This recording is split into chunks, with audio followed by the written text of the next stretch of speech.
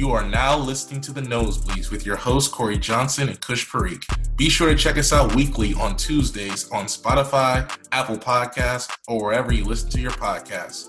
Follow us on social media to stay up to date with the podcast on Twitter at @the_nosebleeds. That's KNOWS Bleeds. On Instagram at The Nosebleeds. And on Facebook at facebook.com/The Nosebleeds. Face all your fears, then get at me. Get so many donuts on them back streets. Sit so high in the nosebleeds. Feel like I can fly. Yo, what up, everybody? Welcome back to the Nosebleeds podcast. That's KNOWS Bleeds. It's your boy. You already know it's your boy Kush, and I'm here with my co-host, as always, Mr. Corey Johnson. Corey, how are you doing? How was your weekend, my man? It was dope. Finally got a cut. So fresh cut Corey in the house. I know maybe you guys will see it in overtime, but yeah, Corey looking spiffy and clean right now. I gotta get on. It's been a cool minute, but yeah, first cut of the year. Had to do it. Definitely. Yeah, I'm in need of one of those pretty bad. Yeah, I wish I could see Kush right now. My man's looking like he just came out of Mother Russia. No, but let's start off. We got on this day. Today's January 26th, and just a year ago on January 26th, one of the greatest basketball players ever, Kobe Bryant, he died along with his daughter, Gigi Bryant, and 7 others in a tragic helicopter crash. And today marks the anniversary of the tragic death, and we continue to send our thoughts and prayers to Vanessa Bryant, the family, and to all the other families that were affected by this accident. But we want to look back and reflect on some of Kobe's positive moments. So, let's talk about our favorite moment ever of Kobe Bryant. Corey, I'll let you go first. What was your favorite Kobe moment ever, whether that was on or off the court? The thing that when I think of Kobe Bryant, I just think of has to be the game in which he tore his Achilles and hit those 2 free throws, because he could have easily just, gone off the court and, just that be that. But I don't think at the time when it happened, people kind of knew as far as like how much this was going to like impact his career and how he was never going to ever be the same on the basketball court again. And from that moment of him tearing his Achilles to his final game where he drops the 60, and then at the very end of the game, he's shaking it up and hugging it up with all the former Lakers and current Lakers, and he says Mamba Out. I think that's just that short spurt alone, from the Achilles tear to his final NBA game. I think that pretty much summed up Kobe's entire NBA career. Just the relentlessness that he had, the never say die attitude, always trying to be the person to spark the team, lead the team. And everybody talks about the fact that he jacked up a lot of shots. He was a shooting guard, but ultimately I think Kobe's mentality was just that, like, he was obsessed with trying to be the best. He was obsessed with trying to win. And I think he just had this mentality that not a lot of people have, not just in the NBA or sports in general, but in life. And I think that that's a credit to his family who raised him. I think that's a credit to him and his work ethic, and just being willing to focus and develop his craft, and wanting to, like I said, be one of the best basketball players of all time. Yeah, for sure. And like you said, with the whole chucking up shots, he wanted to know that he did everything he could and, didn't pass up shots that maybe he could have took that would have made a difference in the game. That's why he always had that winning mentality. But for my favorite moment, I'm going to go with December 15th, 2006. I was 10 years old at the time, and this is the time I was really starting to get into basketball, and I was a big Kobe Bryant fan. So my dad decided to surprise me with Rockets versus Lakers tickets, and this was going to be my first time ever watching Kobe Bryant play in person. And I don't think any time I saw him play after that would top this experience. Because at the time, the Rockets had Yao Ming, Shane Battier, Rafer Alston, and Tracy McGrady, but McGrady was injured at the time. Surprise, surprise. But the Lakers at the time were not good. This is the Lakers Kobe team with a bunch of scrubs. You had Kwame Brown, you had Luke Walton, and then Smush Parker actually in this game was the second leading scorer for the Lakers. So that should paint a vivid picture of how bad this Lakers team was back then. But I remember the Lakers were down to like 20 something at halftime. I think it was like 21 points or something at halftime.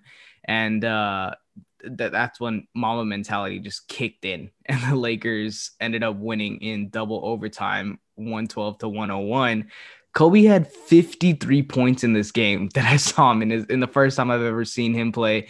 And that's more than half the Rockets' total score. And it was literally a back and forth game with Kobe and Yao Ming just going back and forth in the fourth quarter and in the first overtime period. And my jaw was literally on the ground the entire second half of that game in the overtime periods, because Kobe literally had to put this team on his back and carried them to the win.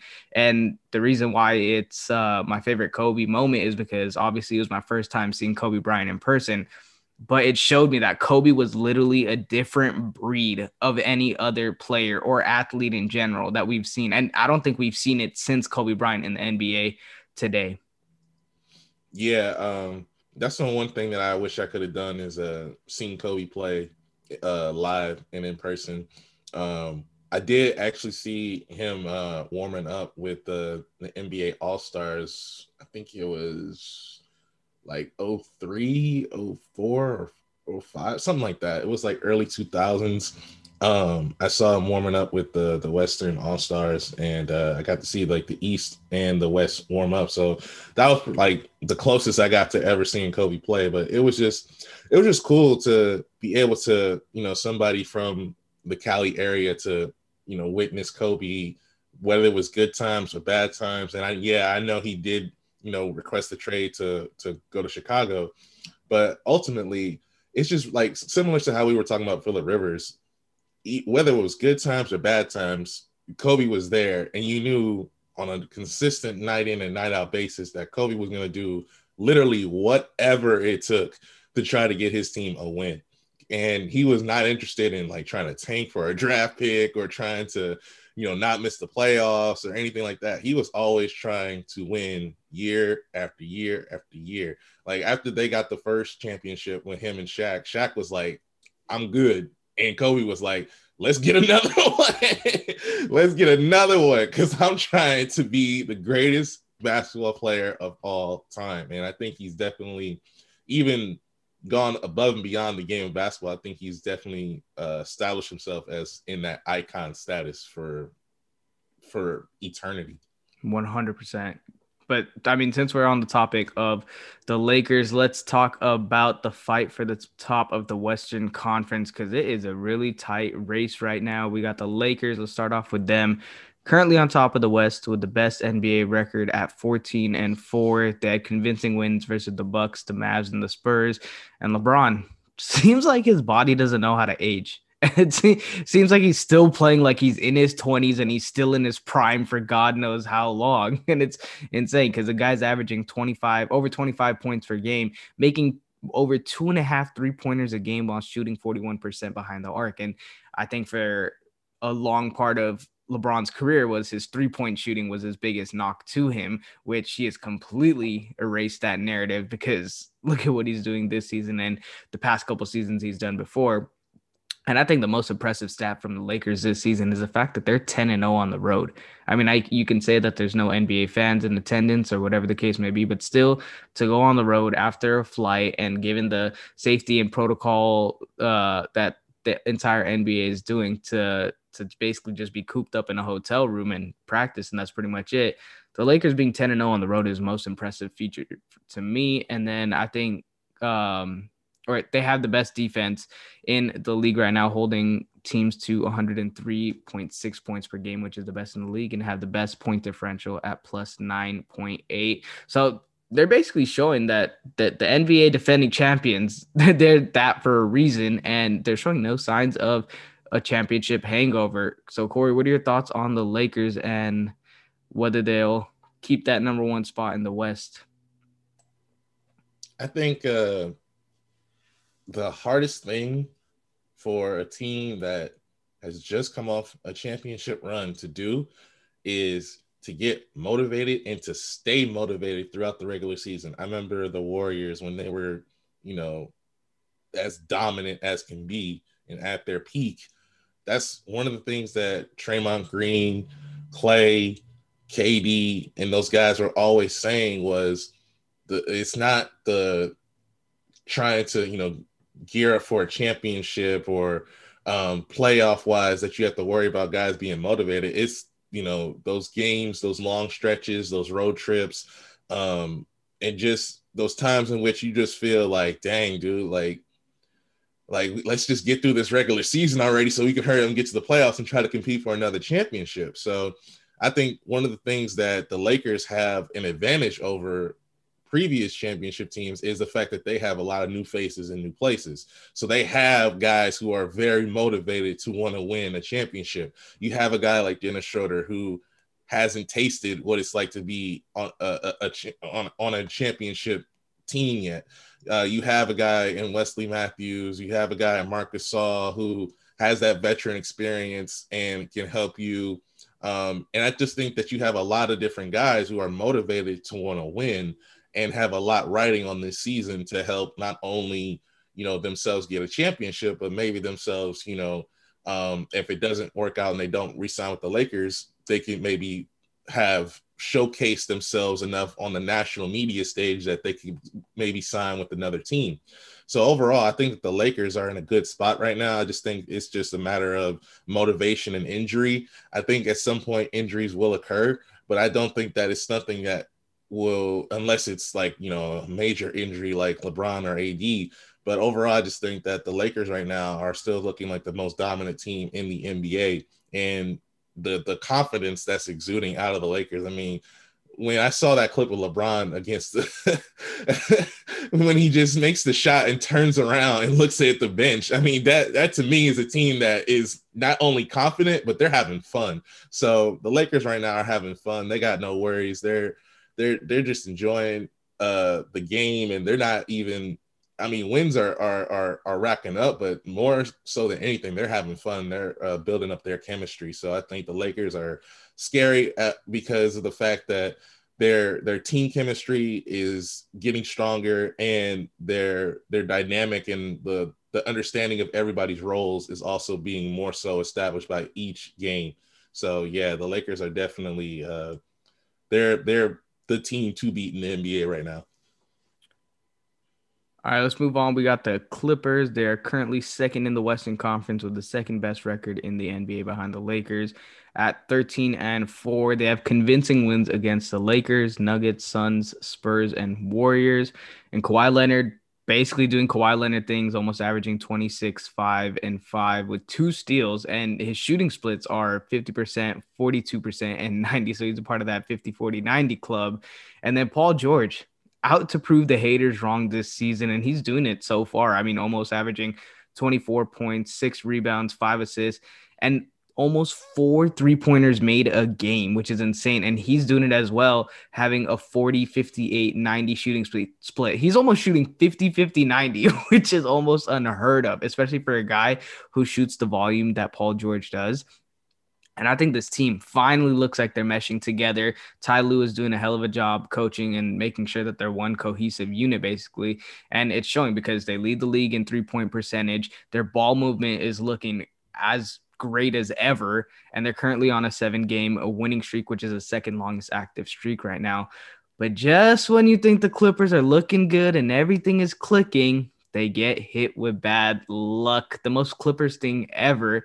And that's the Clippers are going to be on this 6-game road trip that starts Tuesday night. And they're going to be without their 2 stars in Kawhi and Paul George due to COVID health and safety protocols. So Depending on the extent of the NBA protocol, the Stars could join the Clippers on the road trip. Otherwise, they'll be sitting out the next 6 games. And during this stretch, they're going to be playing the Hawks, the Heat, the Magic, the Knicks, the Nets, and the Cavs. All tough teams, in my opinion. And honestly, if the Clippers don't have their 2 guys for all these games, I could see that 7-game winning streak turn into a 6-game losing streak just like that.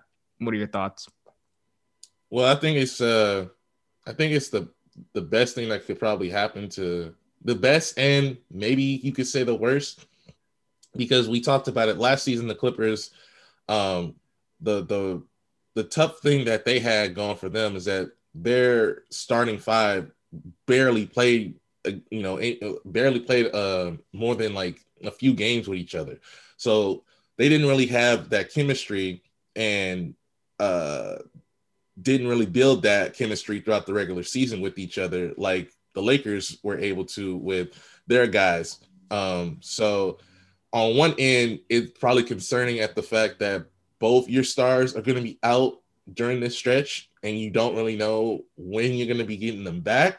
But on the opposite end, I think it's great because you get to see what these guys are made of. These guys are going to get more shots that are not Paul George and Kawhi Leonard. These guys are going to be able to get more shine and be able to build something.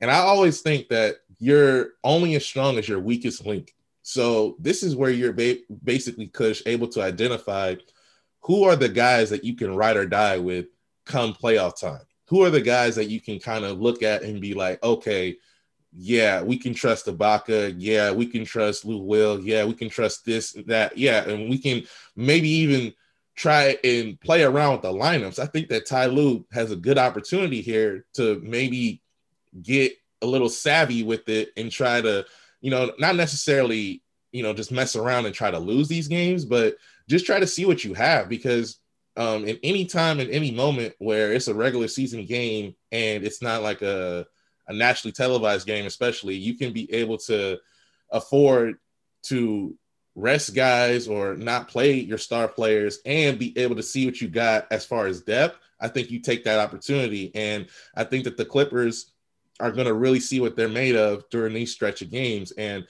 if the winning streak goes beyond a few more games, I think that's going to show that the Clippers are a deep team, which we already knew, but a team that doesn't have the same sort of psychological issues of last year's team. So I think that the Clippers, their biggest thing is that they need to mirror their star player in Kawhi Leonard. Just stay quiet, and don't try to act like you're the biggest thing in LA. Understand the Lakers are the best team in LA right now. So just stay quiet, stay under the radar, and then as you get into that playoff push, that's when you start to play your best basketball and gear up and get ready for the postseason. Yeah, for sure. But definitely losing almost 50 points per game with those 2 guys is definitely going to be tough. We're going to need some big production from guys like you said, Lou Williams, Marcus Morris, Luke Kennard, guys who they've added this offseason that, got to play up to their contract extensions that they were paid this offseason. Absolutely. And then we got the Jazz, who are currently 3rd in the West with the 3rd best record in the NBA behind the Lakers and Clippers at 12-4. They've had convincing wins over the Clippers, Spurs, Bucks, Nuggets, and Warriors. And Donovan Mitchell had a slow start to start the season, but he's definitely bounced back, looking like Spider Mitchell that we saw in the bubble last season. He's currently averaging over 24 points a game, 4 rebounds, 5 assists, while having a 44-40-84 shooting split. The Jazz are currently shooting 40% behind the arc as a team from 3-pointers, which is 2nd best in the NBA behind the Clippers. And they also lead the league in rebounds per game with almost 50 a game, which is absurd. And they have the 3rd best defense, only allowing 106 points per game to opposing teams. But I mean, they're playing like a contending team behind the play of Mitchell, Conley, Clarkson, Gobert, but it just seems like they're not being treated as one, especially from former players. Take a listen to this post-game interview between Shaq and Donovan Mitchell after the Jazz beat the Pelicans for their 7th straight win, and Mitchell dropped 36 points. And this is what Shaq had to say to Mitchell. Father, this is Shaq. I said tonight that you are one of my favorite players, but you don't have what it takes to get to the next level. I said it on purpose. I wanted you to hear it. What do you have to say about that? All right. That's it. That's it? That's it. Okay, cool. I mean, I wanted you to hear it. I've been hearing, Shaq, I've been hearing that since my rookie year. You know, I'm just going to get better and do what I do. Good. At the end of the day. Well, that's what I wanted you to hear you say. Yes, Love sir. your game, brother. Keep it up. Appreciate it. I mean, I don't know about you. Some people may say it's disrespect. Some people may say it's motivation. What are your thoughts on this, Corey? Well, I'm just taking a look at their stats right now, and obviously you got Donovan Mitchell leading the way, but I told you, because Jordan Clarkson, man, has been a huge player for them. Has started 0 games, but is averaging 17 points off the bench. Their second leading scorer, and man, dude, he has really turned his career around. I think that he's looking like that player that the Lakers got when they first picked him up, and I think he's just been a big addition for him. Bogdanovich hasn't been, probably what the Jazz hoped he would be. They probably hoped that he would, average the numbers right around with Clarkson, but him being back has added a new dynamic to, I think, not just their offense, but also their defense. And then the man that they, gave that huge contract to, Rudy Gobert, averaging 12 points per game, but at the same time, getting it done on the defensive end, averaging 2 blocks a game. And he's just looking like that big, strong presence down below in the middle. But I think with the Jazz, the reason that people probably don't give them the respect that maybe they feel like they deserve is just for the fact that when you look at the team that they have, you obviously see Donovan Mitchell, you see Rudy Gobert as a defensive presence. And then I think from there, you don't really see anything else beyond that team that makes you believe that this team could realistically challenge the Lakers or the Clippers. Maybe the Clippers more so than the Lakers, I feel, but realistically, I don't know if this team can go and really make a serious conversation to get out of the West and into the NBA Finals, which I think in the grand scheme of things is what a team like the Jazz should be trying to push for. But overall, I think that what Donovan Mitchell and the Utah Jazz should do is just use this as bulletin board material. If Shaq, says that Donovan Mitchell is a guy who needs to improve his game, I think he just needs to look at that as like motivation. And he just needs to look at it as like, okay, if I'm not going to get, the quote unquote respect I deserve, it so much reminds me of when Damian Lillard felt like he should have been an all-star. And he just kept getting passed over. I think Donovan Mitchell is slowly but surely going to be put in that position in a difficult Western Conference where he's going to have to maybe do a little bit more every night. But I mean, the dude is averaging 24 points per game, and he has really good shooting numbers and is shooting very efficiently right now. And it's like one of the things that I always kind of worried about Donovan Mitchell is his efficiency on whether or not he would be able to because he shot like crazy in the bubble, but I think the worrying fact was that like his efficiency wasn't there, obviously because the dude is taking like hundreds of shots each game. So I just think that you need to see a little bit more out of Mike Conley, who's averaging I think 16 right now. Joe Ingles, you might need to see a little bit more. Conley's actually having a good season in my opinion. He's having definitely a bounce back season. Oh yeah, for sure. I just think that like if he could like maybe turn the clock a little bit back to the Memphis days, I think that this team would just be a sleeper team that a lot of people would have to worry about. And then I don't know if they have any sort of room to try to get shifty before the trade deadline. But overall, I think the team, when I look at the roster, I think that this is a good team, but I don't think that this is a championship type team. And maybe I'm sleeping, but I just feel like Donovan Mitchell's great. Rudy Gobert is a good defensive presence. And from there, I just see a team that looks like, yeah, this is good. But I don't see a team that I'm like, yeah, this is great. They about to be crazy. I think given the teams that they played and they beat already, you could put them maybe in that title contender team. But I think the big thing is going to be when they come to LA, they play the Lakers, they play the Clippers, whether I don't know if they're scheduled back-to-back games because most teams do play like that when they play the Lakers and Clippers, but if that's their schedule. But when they play those two teams and they come to LA, I think that's going to be a real show to see whether they are a contending team or not. As of right now, I'm going to go ahead and say that, yeah, they are a contending team. Just with what Quinn Snyder's been able to do with this team, they don't really have a weak point, because their weak point was that go-to score at the beginning of the season because Donovan Mitchell wasn't playing to the Spider Mitchell, standard that we hold him to, but he's definitely turned that around. He's been balling. And that's why. And then Jordan Clarkson, the emergence of him coming off the bench, definitely looking like a prime 6-man of the year winner. Yes, sir. Or they'd call it. But I mean, the fact that you have so many weapons on this team, like you said, Bogdanovich isn't putting up the numbers, Conley isn't putting up the numbers. They don't need to. They really don't need to. If they play as a cohesive unit, and if they're holding teams to about 106 points per game, you don't need guys to really come together and score 20 each. Like, one guy can just score 30 points and the rest of them, their points just kind of drizzle down from there. And if they get the win, they get the win. Doesn't matter how they do it, but as long as they're winning and getting the job done, that clearly shows that they're making adjustments on the fly to what teams are doing, and they're doing a hell of a job of it, because they're 12-4 right now, a game behind the Lakers, but the Lakers are 14-4, Jazz are 12-4, so I mean they haven't played as many games. So I'm not gonna write this Jazz team off. I'm gonna say that they're contenders right now. I kind of said it in the beginning because a lot of people were hopping on the Trailblazers bandwagon. Corey, no, I'm just kidding.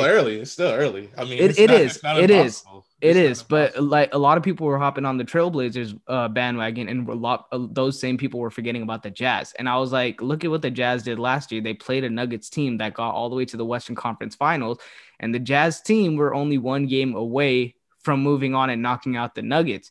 And that same Jazz team didn't have Bogdanovich through all this, and Mitchell was literally drained by that game 7. So adding Bogdanovich back to this team, kind of releases some of the pressure off of Donovan Mitchell. And I mean, like I said, with Clarkson and then with Conley having a full offseason with this team, it's definitely proved to show that it's been beneficial for them.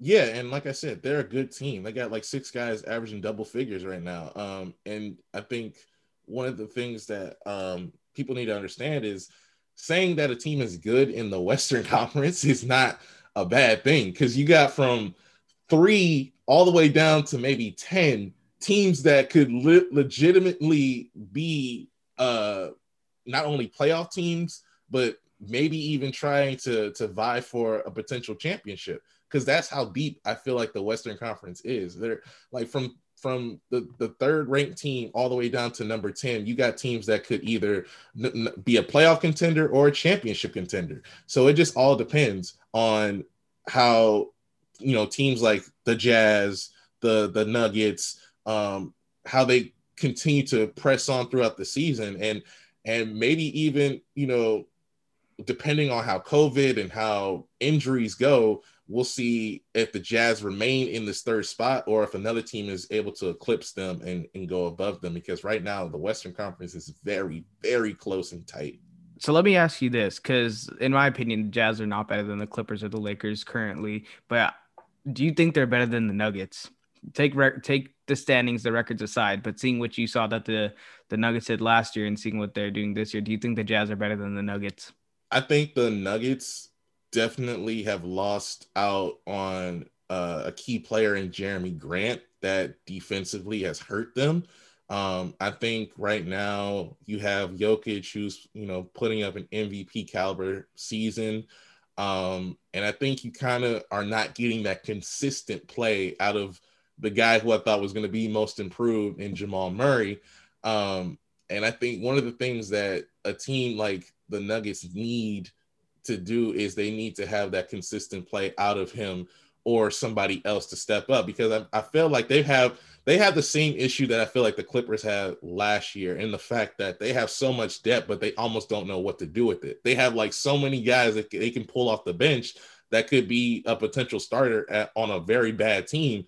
But overall, they just are still in the process of trying to figure out what their team dynamic is after such a successful season last year of getting to the Western Conference Finals, which, I mean, I completely understand. Like, roles can change. Guys have moved in and out of this team.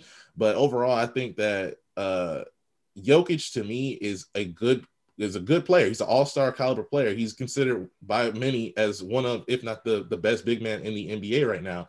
I think for me though, is like, can you build a championship caliber team around Jokic? I think that's the thing that I keep wondering about, because everybody keeps telling me that Jokic is a dominant big man, but can he realistically get a team beyond, the West? Can he get them into the NBA finals? And I'm just like, I don't know. I don't think so. I definitely think so, but I think the Nuggets are doing a poor job of doing that, because Jokic is somewhat of a defensive liability. But so why would you let your defense go ahead and walk in free agency? So exactly. I mean, I don't know. That's a conversation for a different day. But I think to answer your question, yeah, I think the Jazz are better than the Nuggets right now. Okay, yeah, I'm on the same boat as you as well, and I think the Jazz are legit, but only time will tell this season.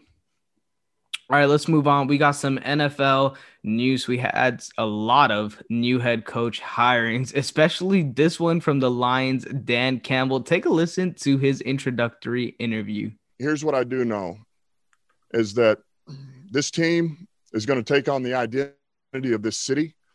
All right. And this city's been down, and it found a way to get up. All right. It's found a way to overcome adversity. All right. And so this team's going to be built on, we're going to kick you in the teeth. All right. And when you punch us back, we're going to smile at you. And when you knock us down, we're going to get up. And on the way up, we're going to bite a kneecap off. All right. And we're going to stand up. And then it's going to take 2 more shots to knock us down. All right. And on the way up, we're going to take your other kneecap, and we're going to get up. And then it's going to take 3 shots to get us down. And when we do, we're going to take another hunk out of you. Before long, we're going to be the last one standing. I mean, that's one hell of an interview, if you ask me. Talking about biting off kneecaps, dropping down, getting back up, biting off another kneecap. Yo, the first time I heard that, I thought of like a WWE type promo. Like, I thought this dude was literally gonna start ripping off his shirt, gonna start saying, "Give me a hell yeah," gonna start downing a beer and just start letting the Stone Cold Steve Austin music play, bro. Like, this dude legitimately sounds like a football guy. He sounds like he is ready to hop on the field. Like, imagine, like, we always talk about like coaches like getting frustrated and they want to hop in the game because like their players aren't doing it for him. Like, this fool like seems like he might put on some pads and legitimately go on the field and line up with the O line or the D line and be well, like, I mean, he did play tight end. He had a career Exactly. as a tight end in the NFL, so you never know. Dan Campbell. I mean, you know how like in MLB, how like the coaches have like jerseys on? Mm-hmm. Like, this dude might show up with pads on instead of just a regular overcoat. Or hey, with the helmet on, you never know. He could try to pass as one of the guys. But yo, he might legitimately do that. I'm not even trying to be funny. He might literally show up to every game with a helmet on, ready to go. All right, let's talk about some of the new head coaches that were hired this offseason so far. So we had the Lions, the Eagles, the Falcons, the Jets, the Chargers, and the Jaguars all signed new head coaches. So it was a busy offseason already, and we're not really technically in the offseason of the NFL. So let's get it started. Since we're talking about Dan Campbell, let's talk about the Lions. And they got themselves a high energy coach, as you could see from the interview, and which honestly is maybe what this young team that's in the kind of rebuild mode that has no identity, maybe that's what they need. He was the assistant head coach and tight end coach for the Saints, and then the tight end coach for the Dolphins. What are your thoughts on this hiring, Corey? Like you said, definitely a high energy football guy. Definitely somebody who I think will breathe new life into that franchise for maybe a short-lived time, just because I feel like this sort of personality, you need the right people and the right players to be able to work under a coach like this, because all this, high energy and saying we're going to do this, we're going to do that, and we're going to bite people's kneecaps off. Like, that's great. That works, for like the beginning, but after going 4-12 or, going 3-13 or whatever, it's not gonna really work, because I think with the Lions is that the reason that they've been so unsuccessful is, like you said, because they've been trying to search for an identity.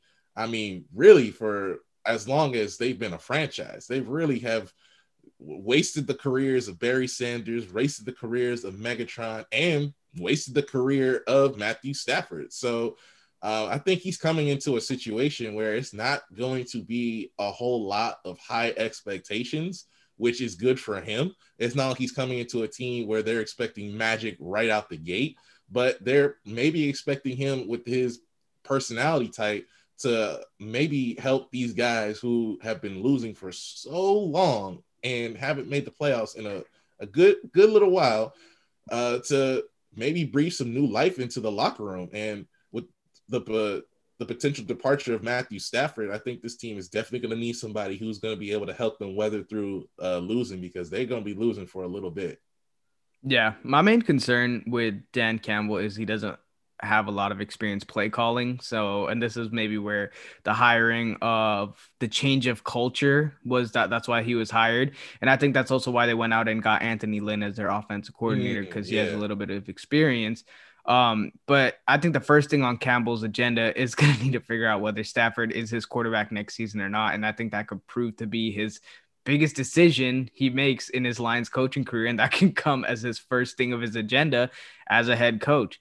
But overall, I like the hire for the Lions. They went a different approach and clearly pressing the rebuild button. And honestly, I don't think Campbell can do any worse than what Matt Patricia did. So you don't have that high of a bar to. We'll see. Yeah, it's not like he's a Belichick disciple that everybody's thinking like, oh, he's going to come in and he's going to help us, get to the playoffs or help us do this or help us do that.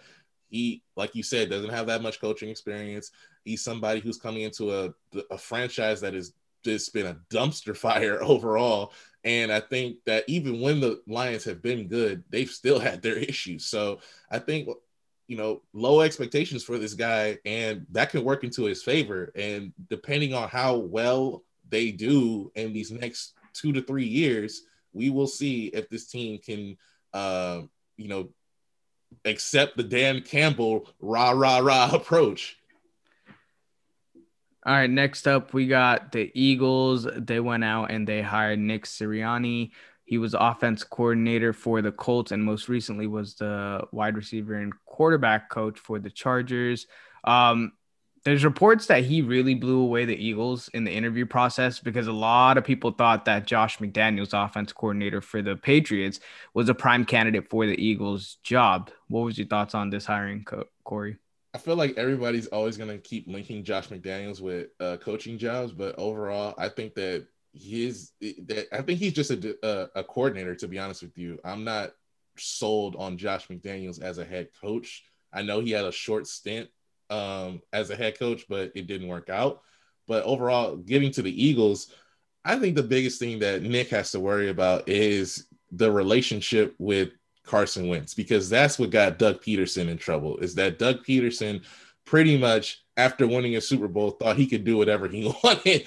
And I mean, I get that. You deliver a team their first ever Super Bowl in franchise history, you kind of feel like, hey, I can do whatever I want. And to his credit, though, he did try to make it work with Carson Wentz, but ultimately, I think that the injury history of Wentz, and I think the fact that his play was not the best, made him kind of have to heavily consider going to a guy like Jalen Hurts. But I think the nail in the coffin that did Doug Peterson in was that final game of the season where he pretty much openly tanked and, quote unquote, lost on purpose. So I think that the Eagles are going to have to figure out, similar to when Matt LaFleur came in for Green Bay, and everybody was skeptical on whether LaFleur and Rodgers would work out. But I think that if Nick Sirianni can be able to work with Carson Wentz, if he can get Carson Wentz back to where he was playing at an MVP level, if they can somehow revitalize this Eagles team that went really like so quickly from a championship caliber team to an utter dumpster fire within just like that. So if they can get the Eagles back into the championship conversation, I think that's a W for him. But I think it's not going to be easy, especially when you don't know the level of play you're going to get out of Carson Wentz and the team in Philadelphia and the overall fan base in Philly. If you're not winning right out the gate, if you don't sell them immediately, they will turn on you. Like, I'm just thinking immediately of Chip Kelly and how excited everybody was in Philly to get him versus how when he exited, they were literally throwing a full-on celebration and for him to get up out of Philly. So Philly fans, you got to be able to accept the fact that you're not in that stage of being that team that is on the cusp of a Super Bowl. You got a little bit, I don't want to say a rebuild, but you got a reload that needs to take place here. Yeah, for sure. Exactly what you said about Philly. Because I mean, Doug Peterson, guy literally won them their first ever Super Bowl. Like, this guy, you'd think he'd be God in the eyes of Philly, but they sacked him real quick after a couple losing seasons. So that goes to show what the Philly natives do. But Sirianni, he's a part of the Frank Reich coaching tree. And when Frank Reich was the offensive coordinator with the Eagles with Carson Wentz was having an MVP season. So with this hiring, it kind of brings up the question, are the Eagles still going to rock with Wentz, or are they planning on passing the torch to Jalen Hurts? Because this hiring, honestly, was kind of a wild card, especially given the situation that the Eagles are in. And because, in my opinion, they have the chance to be a contender depending on their offseason moves, or they can be exactly where they were this past season at basically the bottom of the barrel of the dumpster fire that is the NFC East. So it can go either way. And that's why I think taking this Eagles job is very, very hard. So we'll see how it pans out. Next up, we had the Falcons. They hired Arthur Smith. This guy was one of the biggest names circulating in the coaching carousel for teams. He was offensive coordinator for the Titans and was the assistant coach, tight end coach, and offensive line coach the years before. What were your thoughts on this hiring?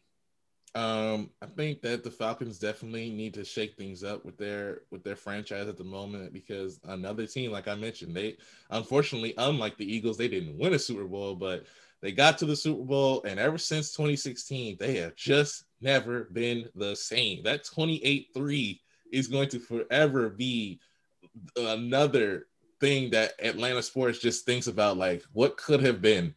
The franchise winning a Super Bowl ended up ending in such travesty. And right now you got, Matt Ryan, you got Julio Jones as pretty much your star guys.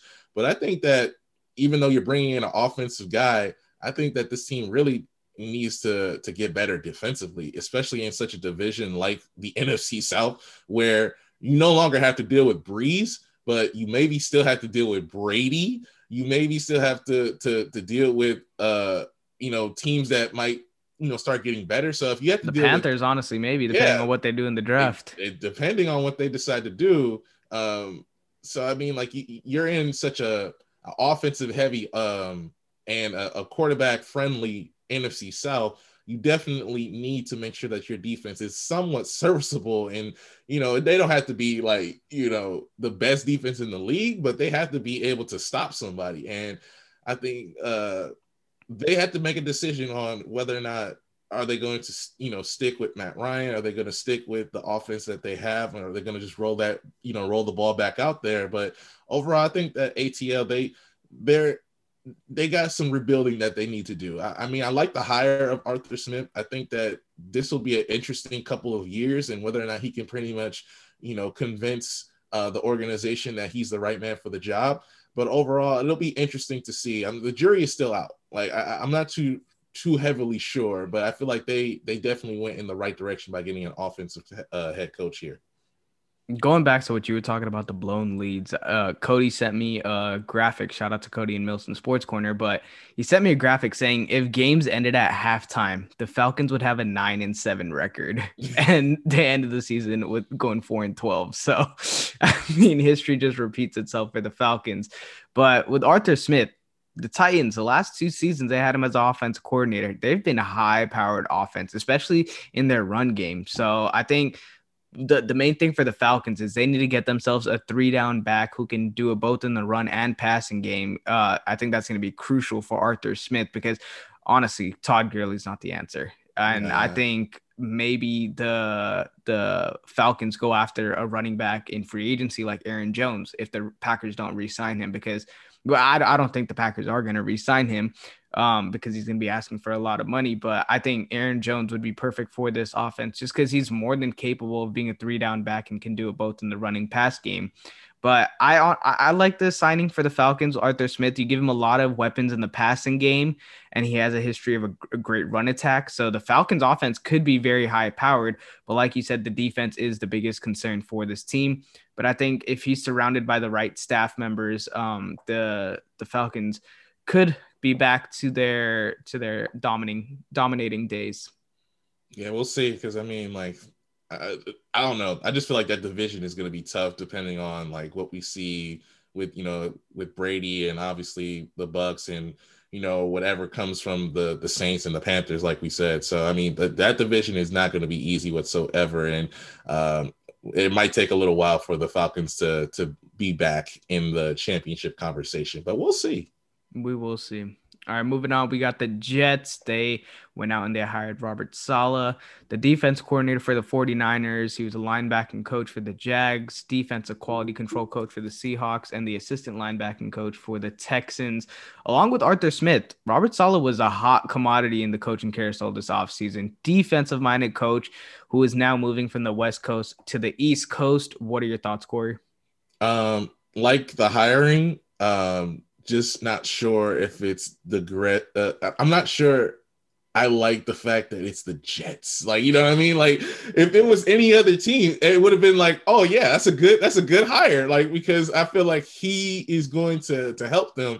It's not to say that I don't think that Robert Saleh is a bad coach. It's just that it's the Jets. Like, it's the Jets, Kush. Like, we've seen this team ruin Sam Darnold. We've seen this team just not be able to have the pieces and just not be an attractive place where players want to go. Star players want to go. It's pretty much well established that, if you go into the Jets, be prepared for your career to go and take a 180. I mean, look at Lev Bell. Lev Bell, yeah, he got the money. He went to the Jets and he pretty much disappeared. Now he's with Kansas City and he's back and he's in a Super Bowl. So overall, I just think that the Jets organization, the big if on whether this is going to work is, can he get the pieces to build up a legitimate, fearsome defense? Because I think that's the only way the Jets are in playoff contention or look like a serious contender is if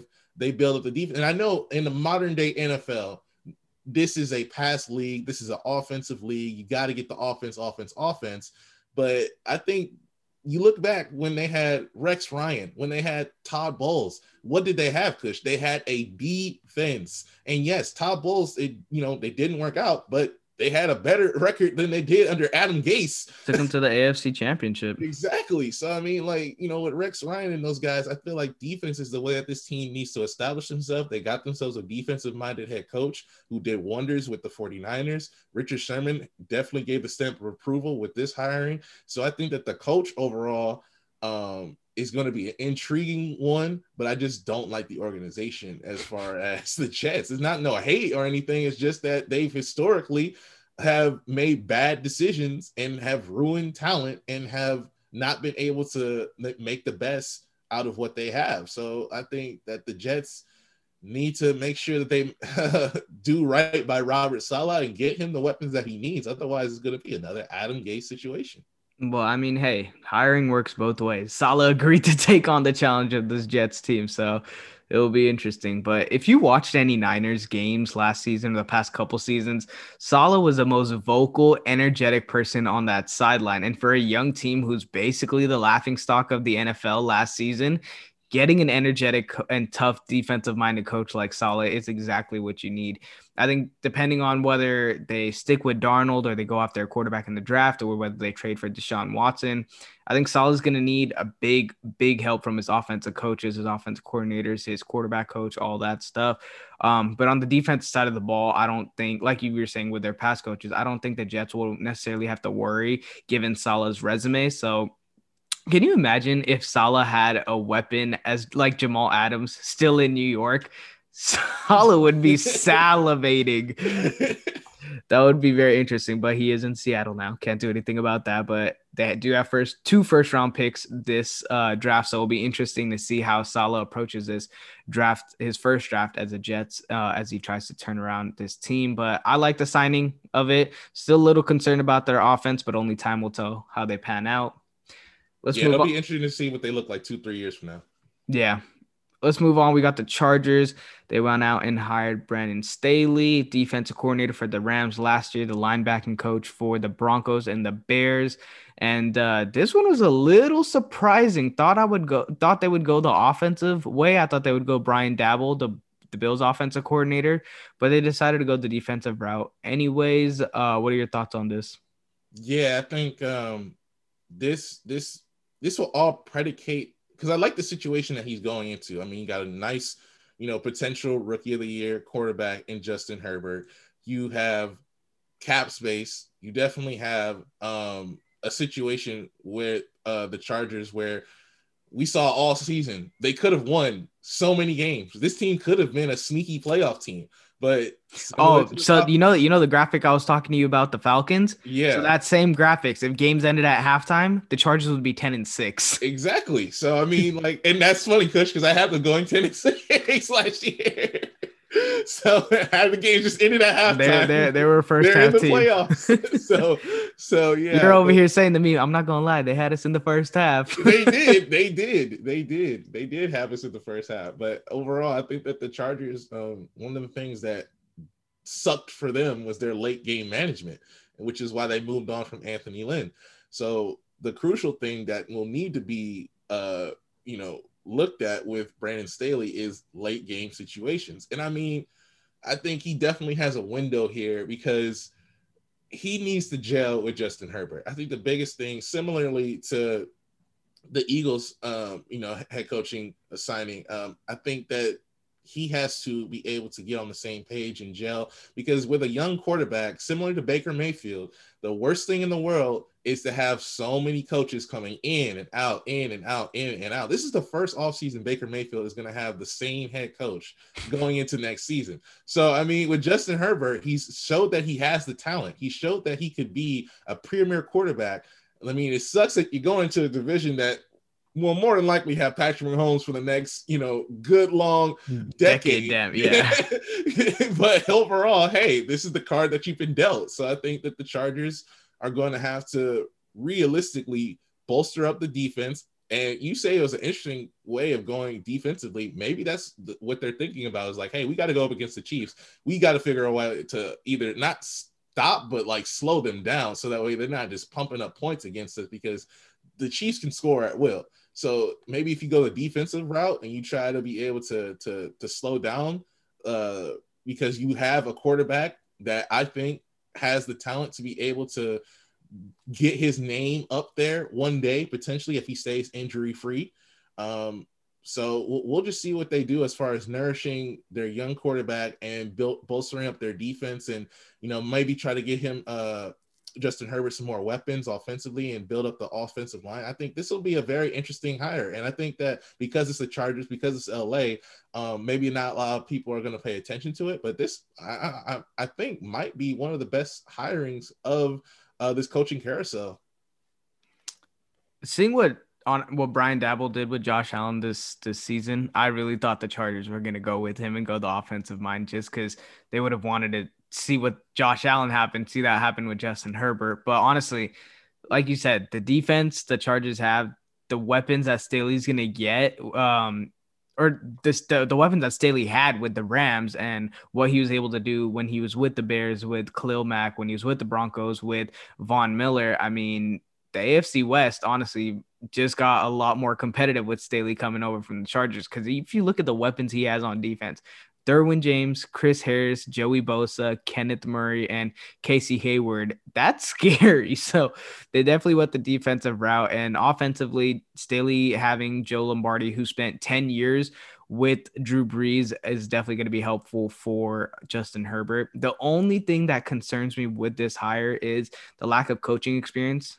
Staley only has 4 years of coaching experience, but they decided to go the young route and decided they wanted a young-minded head coach. So we'll see how the coaching unfolds for the Chargers team. Next up and last, we have the Jaguars, who went with Urban Myers, the NCAA coaching legend with Ohio State, Florida, Utah, and Bowling Greens. Jags are in full rebuild mode with the number 1 pick and a brand new shiny head coach with a ton of potential. What are your thoughts on the Jags and Urban Myers hiring?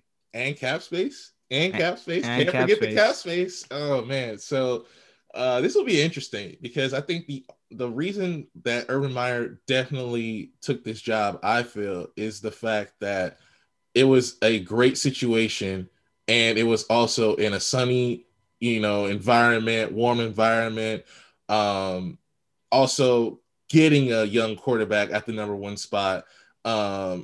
Potentially, we'll have to wait and see. I mean, they'd be dumb not to. We'll see. But you potentially got a young quarterback coming in. You got a lot of cap space, and they're paying you so much money. And I have to feel, Coach, that he's going to be able to have plenty of say on the different moves that they try to make.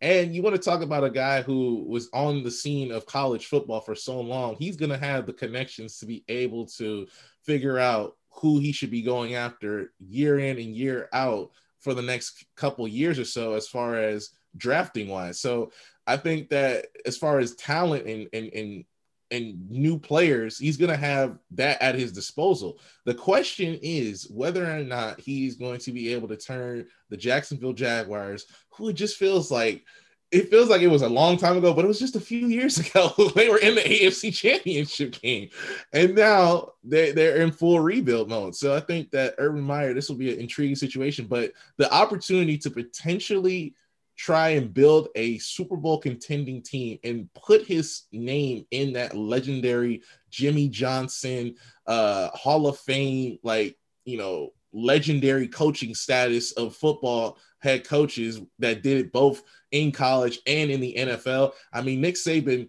we can all agree, is one of, if not potentially the greatest head coaches in college football, but he couldn't do it in the NFL.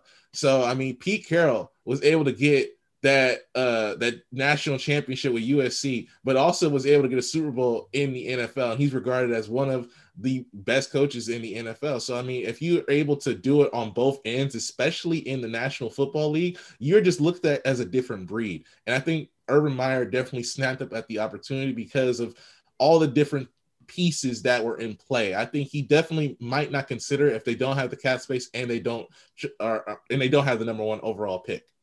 Yeah, because he definitely came out of retirement for this one. But this could be a hell of a story to watch all of next season. College coaching legend basically turning around a dumpster fire in the Jaguars. So it'll be interesting. And at least they're going to be getting, so we think they're going to be getting the best quarterback prospect coming out of college since Andrew Luck and Trevor Lawrence. But like you did say, there's been a lot of great coaches that came out of college that have not panned out. And you said Nick Saban already, but Chip Kelly, Steve Spurrier, just to name a few.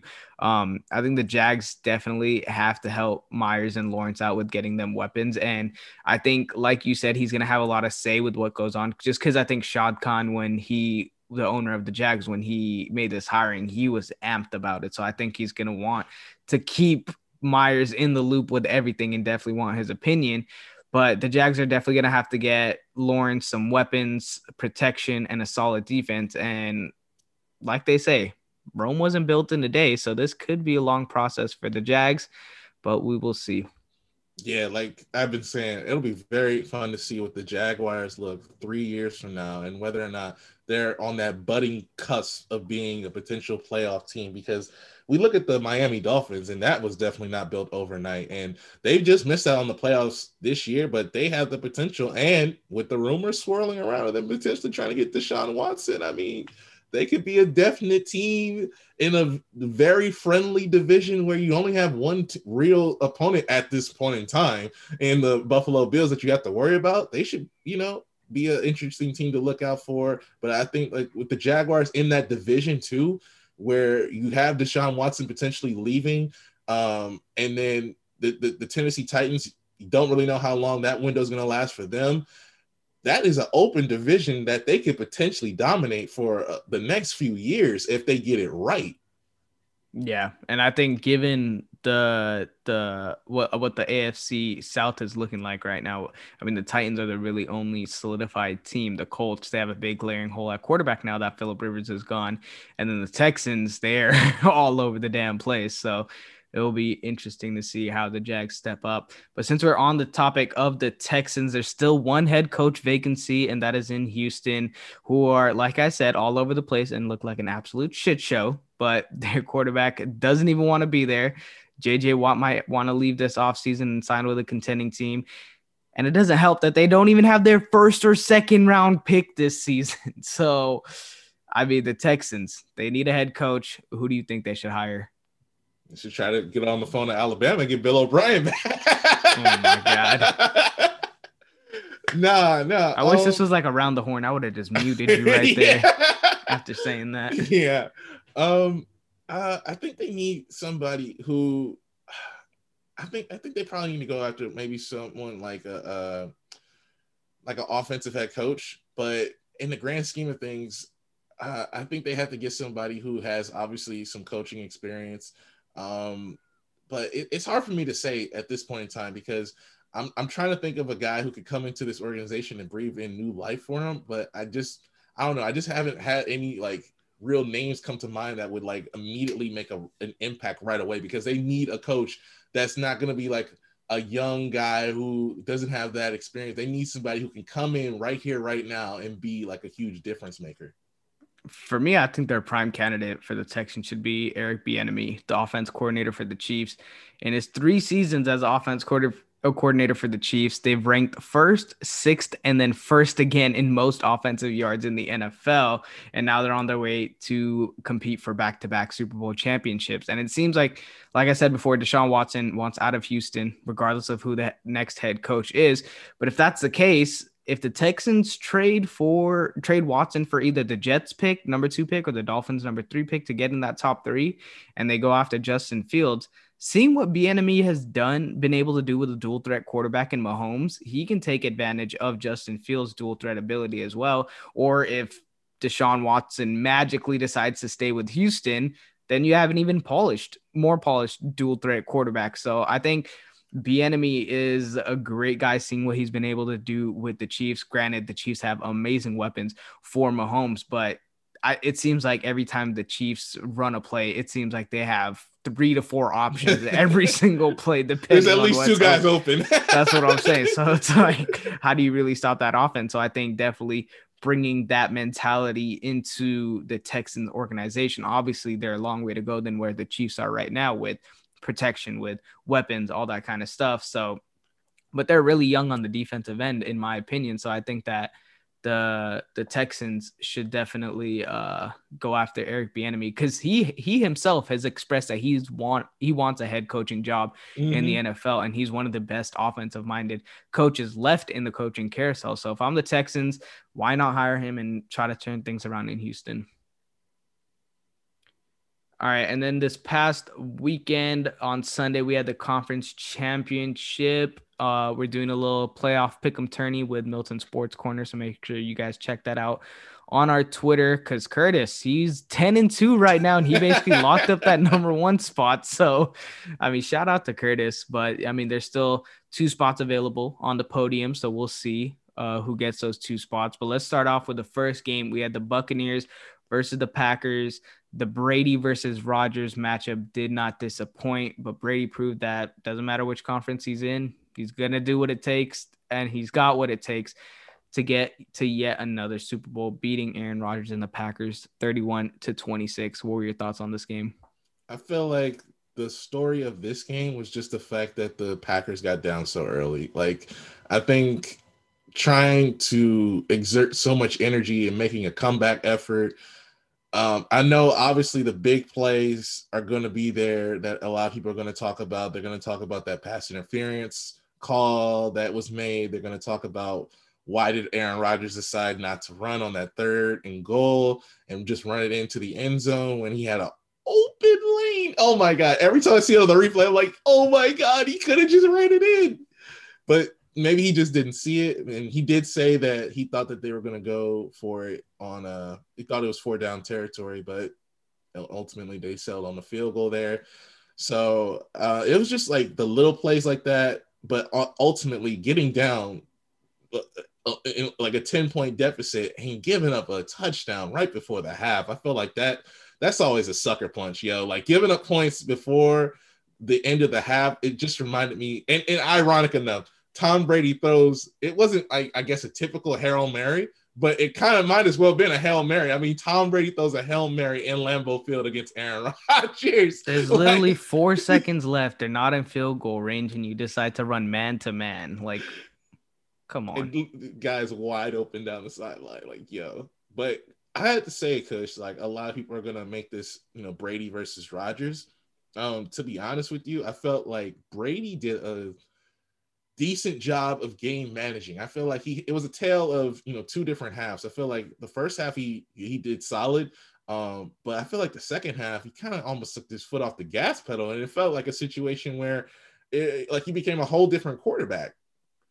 Yeah, more than the Bucs winning this game, I felt like the Packers beat themselves. Thank you. That's what I've been saying. But credit to the Buccaneers defense, first of all, who made it tough on Rodgers and the Packers all day long. How many sacks did they have this game? Because he kept hitting the turf. Aaron Rodgers was on the turf for a majority of this game. Well, honestly, Shaq Barrett is one of the most underrated edge rushers in the NFL. The guy had 19 sacks last year, and I just feel like he's still so underrated. He's an absolute monster. But, I mean, obviously not having David Bakhtiari is very hurtful. Yeah. That was big loss. I just feel like the Packers had so many opportunities to win this game, and their offense just didn't execute. They forced 3 Tom Brady interceptions in 3 straight drives in the second half and only managed to put up 6 points in those 3 turnovers because they didn't catch that 2-point conversion.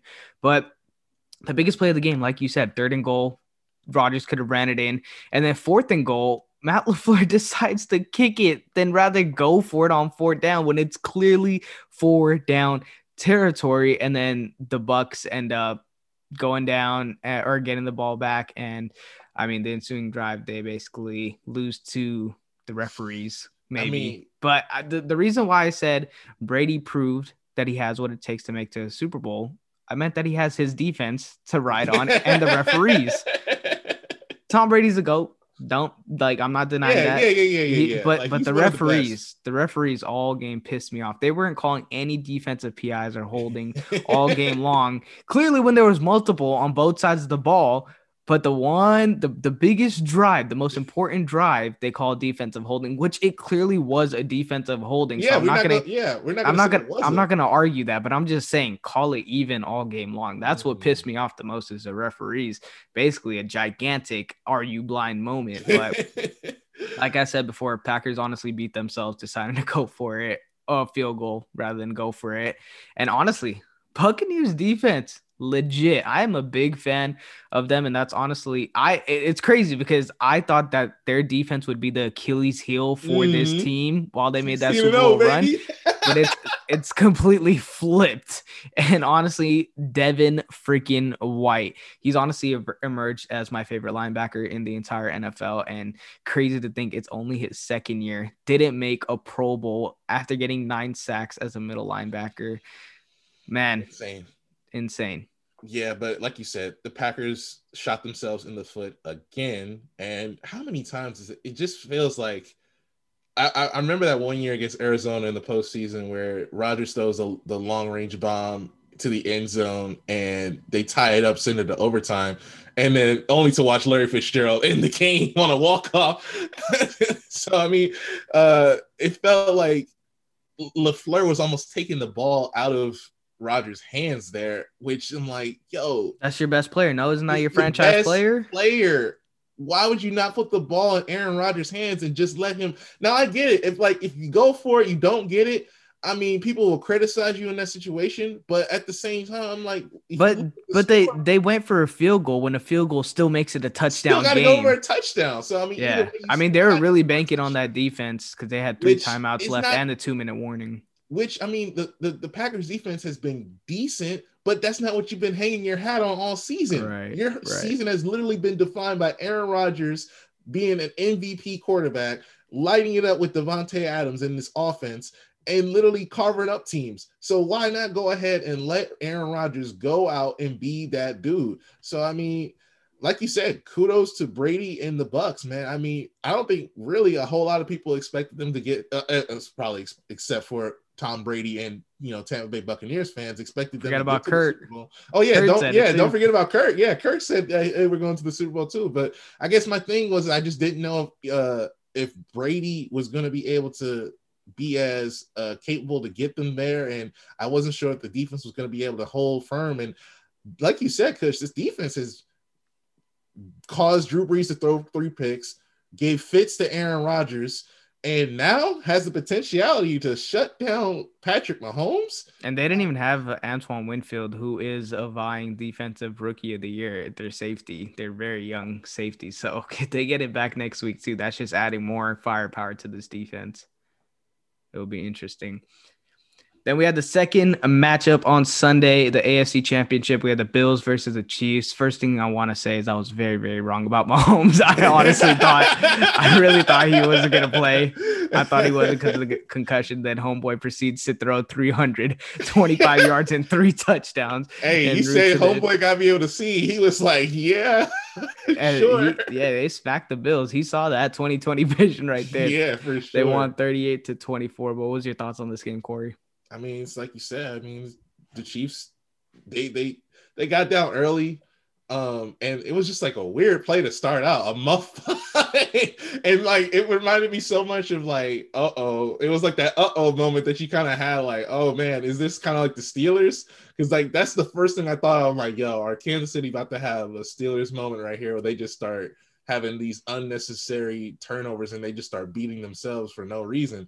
But kudos to Mahomes, man, and kudos to the Chiefs. I mean, you always felt like the Bills' defense, every single drive, just had issues stopping that Chiefs offense because of like we were saying, like how dynamic Mahomes is like if he gets outside the pocket, there could potentially be 2-3 guys open, and then if you cover all those guys, he could just take off with his legs, which I mean for a guy who had turf toe, I mean he was still able to get shifty with it and get outside the pocket. So I mean that's crazy in itself. But I think that this game should not be a referendum like solely on how like I don't think this was like the Bills were bad. I think this was just the Chiefs are just so good. And I think this is why that they're the premier team in the AFC and yet again going to represent the AFC in the Super Bowl, just because I feel like they have a leg up on the other teams in the AFC currently right now. And I got to say this, shout out to Stephon Diggs. I don't know if you've seen it. There's a clip of Stephon Diggs after his team loses. He's the only Bills player that decided to watch the Chiefs celebrate. So, I mean, I'm excited to see what next year's going to bring out of Stephon Diggs because Dude was already first in receptions and receiving yards. So he's going to be motivated to he's going to be on a mission. Not only like have the personal stats, but I think he's going to be desperate to want to do whatever it takes to help the Bills win next year because he was, I think, their biggest signing because he helped Josh Allen go above and beyond his level of play. Definitely proved that first round pick was 100% worth it. Absolutely worth it. But I guess the Chiefs just love playing from behind because last playoffs they came back damn near every game and won a Super Bowl. And then this past Sunday, they were down 10-0 and made a comeback look effortless, absolutely effortless. And it seems like Mahomes honestly never had that concussion that I was talking about. But you could tell anything. You could tell his turf toe was a factor. Only rushed 5 times for 5 yards. But I mean, he'll have 2 weeks to nurse it and get ready to be that dual threat quarterback again come Super Bowl Sunday. But as for this Chiefs defense, not a lot of people are going to talk about it because the Bills did put up some yards on the Chiefs, but Josh Allen seemingly did everything he could do like he's been doing all season long. But the Chiefs defense definitely slowed down this Bills offense. And I think they just basically let Mahomes and company take off on the offensive end. And Tyreek Hill and Travis Kelce, is there anyone in the league that can guard these guys? It's going to be interesting because we'll talk about it next week, the matchup in the Super Bowl. But as for the Bills, like I said, it was all Josh Allen. Chiefs did a good job containing Stephon Diggs and Cole Beasley. But Cole Beasley had a good game, and reports came out on Monday saying he was playing that game on a broken leg. Yeah. Fibula to be fibula. specific. Yeah. And 7 catches, 88 yards on a broken leg. Insane. Shout out to Cole Beasley because just to play. And it could have been the cold that definitely helped him. But I mean, because I think he had been playing on it even last week. I think he was playing on a broken leg too. So I mean, like the fact that he was still able to suit up and go out there, and he still was showing off his burst too in the game. Yes, I mean, like, how do you have that burst of speed when you're literally on one leg, bro? Like, that's crazy. Insane. But yeah, like, the Chiefs Kush better call up Cole Beasley and be like, "Yo, how'd you do it?" I already hung up the jersey. I've hung up the jersey. Comeback season, boy.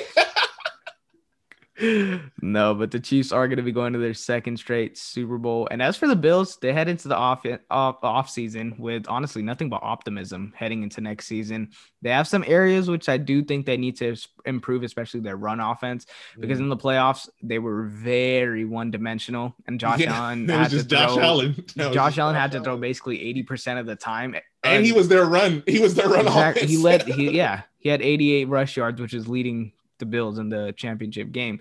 But for me, maybe they go after Aaron Jones as well, but he is going to be a little pricey, so maybe a cheaper option, maybe a Le'Veon Bell or Leonard Fournette in hopes that they can turn back the clock, because Leonard Fournette has been looking good for the Bucs in the postseason, whereas in the regular season he didn't look good. But maybe that's what they were trying to do. They were just saving him. And then Le'Veon Bell, I just don't think he fits that Chiefs offense, so maybe he still has it in the tank, but we'll see. But they definitely do need to get a run offense to help out Josh Allen. All right, and then finally we got Aaron Rodgers going back to the Packers and the Bucs. After the Packers lost to the Bucs, Aaron Rodgers said in the post-game interview that he was unsure of what his future holds, making it seem that moving on from the Packers is a possibility. He signed a contract extension in 2018 through 2023, but after the Packers drafted Jordan Love in the first round last year, his long-term futures kind of was thrown into question. So Rodgers is coming off arguably his best season of his career with 48 touchdowns and only 5 picks, and is presumably going to win the MVP. But maybe the reason why he leaves is maybe because they can't get over the hump. Because I read this, that he's the first quarterback in NFL history to lose 4 straight conference championship appearances. And Matt LaFleur even came out post-game and expressed Rodgers' role on the team, basically saying he's the heart and soul of our football team and he better be back. But where do you think Rodgers is going to be playing next season? I think he does come back. I think he's kind of he's just frustrated, and it's similar to the James Harden situation, right? I feel like it's similar in the aspect of him being frustrated to like with James Harden, but I think it's just like he's felt like he's had to carry this franchise on his back for these past few years, and he has felt like they haven't been surrounding him with the enough talent. As like, if he let's just switch roles for a second. Let's put Aaron Rodgers on the Bucs with Mike Evans, with Chris Godwin, with Antonio Brown, with all those weapons on that. I mean, the numbers that Aaron Rodgers is putting up with 1-star receiver and Devontae Adams. Imagine if he had an offense like the Buccaneers. Imagine if he had like an offense like the Saints. I think that's the frustration that Aaron Rodgers has. Is just like he feels like he doesn't have enough weapons. And I feel like while so many people say like, "Oh, Aaron Rodgers, he doesn't need a lot to work with." I mean, I think he feels like I would like to have something to work with, and I think that ever since they drafted Jordan Love, he came into the season with a chip on his shoulder and some added motivation. And he definitely has said he was feeling frustrated after they decided to go ahead and draft a quarterback instead of a skill position, because he kept feeling like, are we trying to win? And I think he needs to have a conversation with upper management this offseason. I think they just all need to clear the air, and they need to pretty much figure out how to get on the same page, because he hasn't made any sort of trade requests or anything yet. So ultimately, he's still a Packers player, but I think he's just putting that out there because of the fact that while the Packers are going to have a lot of different free agents up in this offseason, that they're going to have to figure out what they're going to do offensively. I think he's kind of pretty much just saying, like, look, man, if I don't get no weapons going into this year, we're going to have a conversation, and he's probably going to end up with him at requesting a trade. But he's already said, like, Kush, like, after they drafted Jordan Love, that he feels like his future may not be ending in Green Bay. So I feel like he will come back next year with the Packers, but ultimately it's hard to say where his future will end as far as in the NFL, because he could go to another team, because we thought Tom Brady was going to be a Patriot till the day he died. So it's not ridiculous to think that, because we've seen Peyton Manning leave the Colts and go to the Broncos. We've seen Tom Brady leave the Patriots. What's to say that Aaron Rodgers doesn't decide to just up and leave, and not only leave, but maybe even change conferences? Yeah, it will be interesting. But I honestly think that we have another Brett Favre situation on our hands, where Favre ended up retiring when the Packers gave the keys to Rodgers, and then Favre came out of retirement and then was traded. I don't think Rodgers will retire, but I definitely think he is going to be traded within the next 2 off seasons. It may not be this year, but I think within the next 2 off seasons, if both parties are okay with moving on and Rodgers is unhappy there.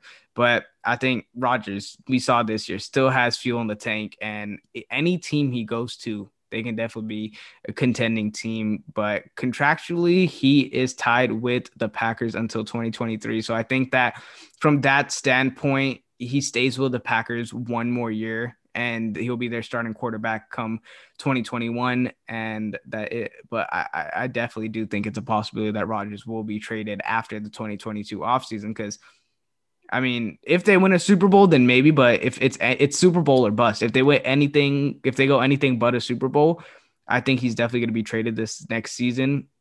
Just because you drafted Jordan Love, you're having him sit behind Aaron Rodgers for 2 years. Like, you're going to have him sit for another year or 2. Like the way Jordan Love and Aaron Rodgers contracts match up, it was I still don't get it why they drafted Jordan Love. But I mean, yeah, because on a contract standpoint, they basically are aligned to hit free agency unless the Packers pick up his 5th-year option. So it will be interesting, but I see Aaron Rodgers moving on for them, not this year, but potentially next year if they don't win a Super Bowl. Yeah, and I think I don't know, Kush, if I made this comparison on this podcast, but for me, Aaron Rodgers reminds me so much of LeBron, in the fact of with Cleveland, that is, because if you look at the situations that LeBron had with Cleveland versus with Aaron Rodgers in Green Bay, I think Aaron Rodgers is kind of just looking for something that will help him get over the hump, yo. So I think he's looking for something that will help him to be able to get out of the NFC Championship game and get to the Super Bowl, because he's only been there one time and he's only won it. And I think that's the thing that kind of keeps on in the back of his head. Like, I want to get back, but it's like he needs the Packers to show that they want to help him. And he's basically like, help me help you. Yes, exactly. It's like, I can't do my job. You guys want me to be Superman all the time. It's like, yo, like, he's well into his career. He's not trying to, like, it reminds me of that meme that I saw for LeBron. I'm 36. Like, yo, like, I can't keep doing this, yo. Like, you guys got to help me. So that's the whole situation there. And I think, like, the Packers, if they don't realize it now, then I think that they're going to miss out on possibly one of their franchise's greatest quarterbacks. Yeah, for sure.